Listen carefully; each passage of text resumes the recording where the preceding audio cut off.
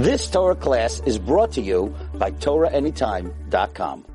Okay, great zechus that we have to be at one of the most flocked kvarim in all of Morocco, Rabbi David Umoshe, originally Rabbi David Vamsha, and then over the years it became Rabbi David Umoshe, and then Rabbi David Umoshe, but it's one person, Rabbi David Vamsha, Rabbi David Umoshe. His Yom Hilula is Rosh Chodesh Cheshvan. Some celebrate it as well on Rosh Chodesh Kislev. And already, weeks before Rosh Chodesh Cheshvan, this is the middle of the winter, you could see families on behemoths, on donkeys, on mules, traveling for weeks and weeks and weeks to get to this destination here in Kfar Agayim, near Kfar Tamzarit. Rabbi David Umoshe, who was born in Yerushalayim about 800 years ago. He was Oved Hashem Be'emet. He was a Chacham Muflag, and the reason why he was sent by the Chachmei Yerushalayim to collect for the Aniyei Yerushalayim is because he was also a great Baal Darshan, and he was a great speaker, and he would be able to uplift the hearts of the Jews of Morocco.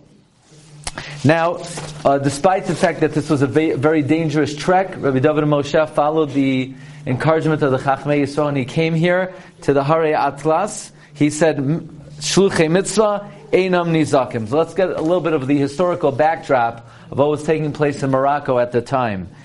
France attacked and conquered Algiers, but then France also wanted to annex Morocco. Morocco was under the domain of Mulai Avad Arrahman, and he wanted to ward off France at any cost. He was not going to let France invade Morocco, but it was a very heavy price to pay to be able to fund his military. So he made many decrees on the Jews. Number one, the Jews have to finance the war against France. Number two, he demanded that Jews change their garments and wear inferior garments. Jews were not allowed to wear shoes outside of the Melech.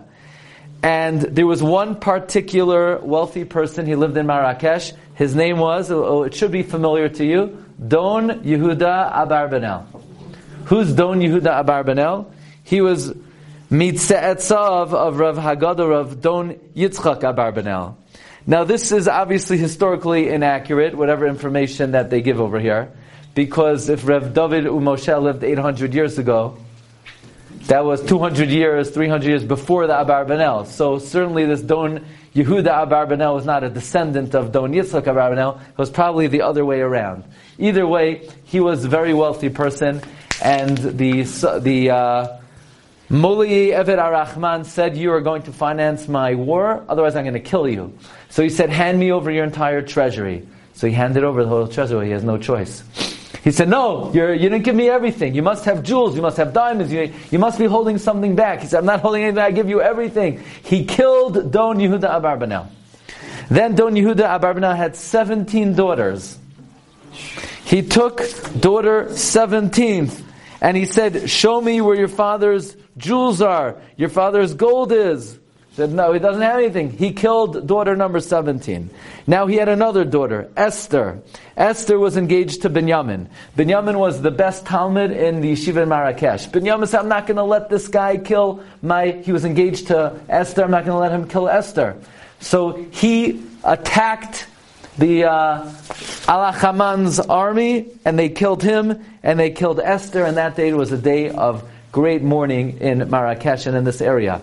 This is the backdrop of the story of where Rabbi David Umoshe came to Morocco. He came to a community that was sullen, that was mourning, and then to top it off, there was a terrible plague taking place here in the Atlas Mountains. And one day Rabbi David Umoshe comes with his shamish to a certain cave, and he tells the shamish, wait over here. And the shamish hears Rabbi David Umoshe offering the following tefillah, Ribono shel olam, Muchan u'mazuman ani lahakriv nafshi v'limsar nishmasi k'karben oila u'tehei mitasi kapara liYehudim sheb'Morocco. He was willing to give up his life al Kiddush Hashem.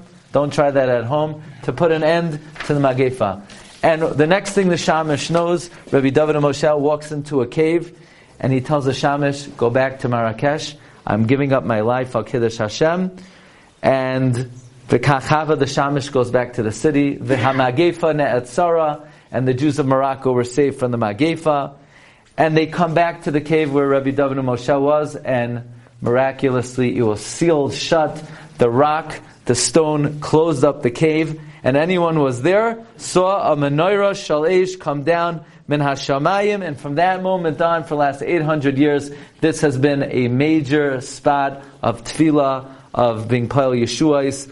So his Makom Hilula is Rosh Chodesh Cheshvan. Some observe it on Chodesh Kislev as well. I'm going to tell you now Ma'aseh Shahaya that is reported in the Sefer from who heard it from a Mashgiach in Eretz Yisrael. Where was the cave? It was closed up. Right above it, right side of It's in the air. It's in the general. No, it's not buried short hair. Yeah. It's here. It's a short hair. The question is, right underneath or on the side? It's right here. It's a short hair. This is not. This is the Makom. Yes. Okay, here's the story. A woman came to daven in this Makom, and her son was sick, and the son expired at the kever. So the mother said, if the son expired here, I want to bury him here. The family said, well, he's from Eretz Yisrael, I can't bury him here. And the mother said, no, we have to bury him here. And the family said, we're not leaving until you take the kid with you to bury in Eretz Yisrael. So the mother took the kid, put him on top of the matzeva, and within a few moments, the kid came back to life, right in this makom, and it says it right over here. Okay? So, and he heard it from the mashgiach, a mashgiach in Eretz Yisrael. So, we should be zeicha over here, all of our tefillah should be neskabel, barachim and baratzayin, for b'zchus, this great tzaddik, Rav David Moshe. If you look, there's a special tefillah composed that just like every day when we say in davening, the Arizal says every day when you say in davening, Kel nekamas Hashem, Kel nekamas Eifiyah, you should be mechavein to the zechus of the Asar Harugei Malchus. We invoke in this tefillah, then the zechus of this tzaddik who gave up his life to save Klal Yisrael, the Rebbeinu Shalom should bring Yeshua's v'nechamos lanu l'chol Yisrael. Amen. You've just experienced another Torah class brought to you by TorahAnytime.com.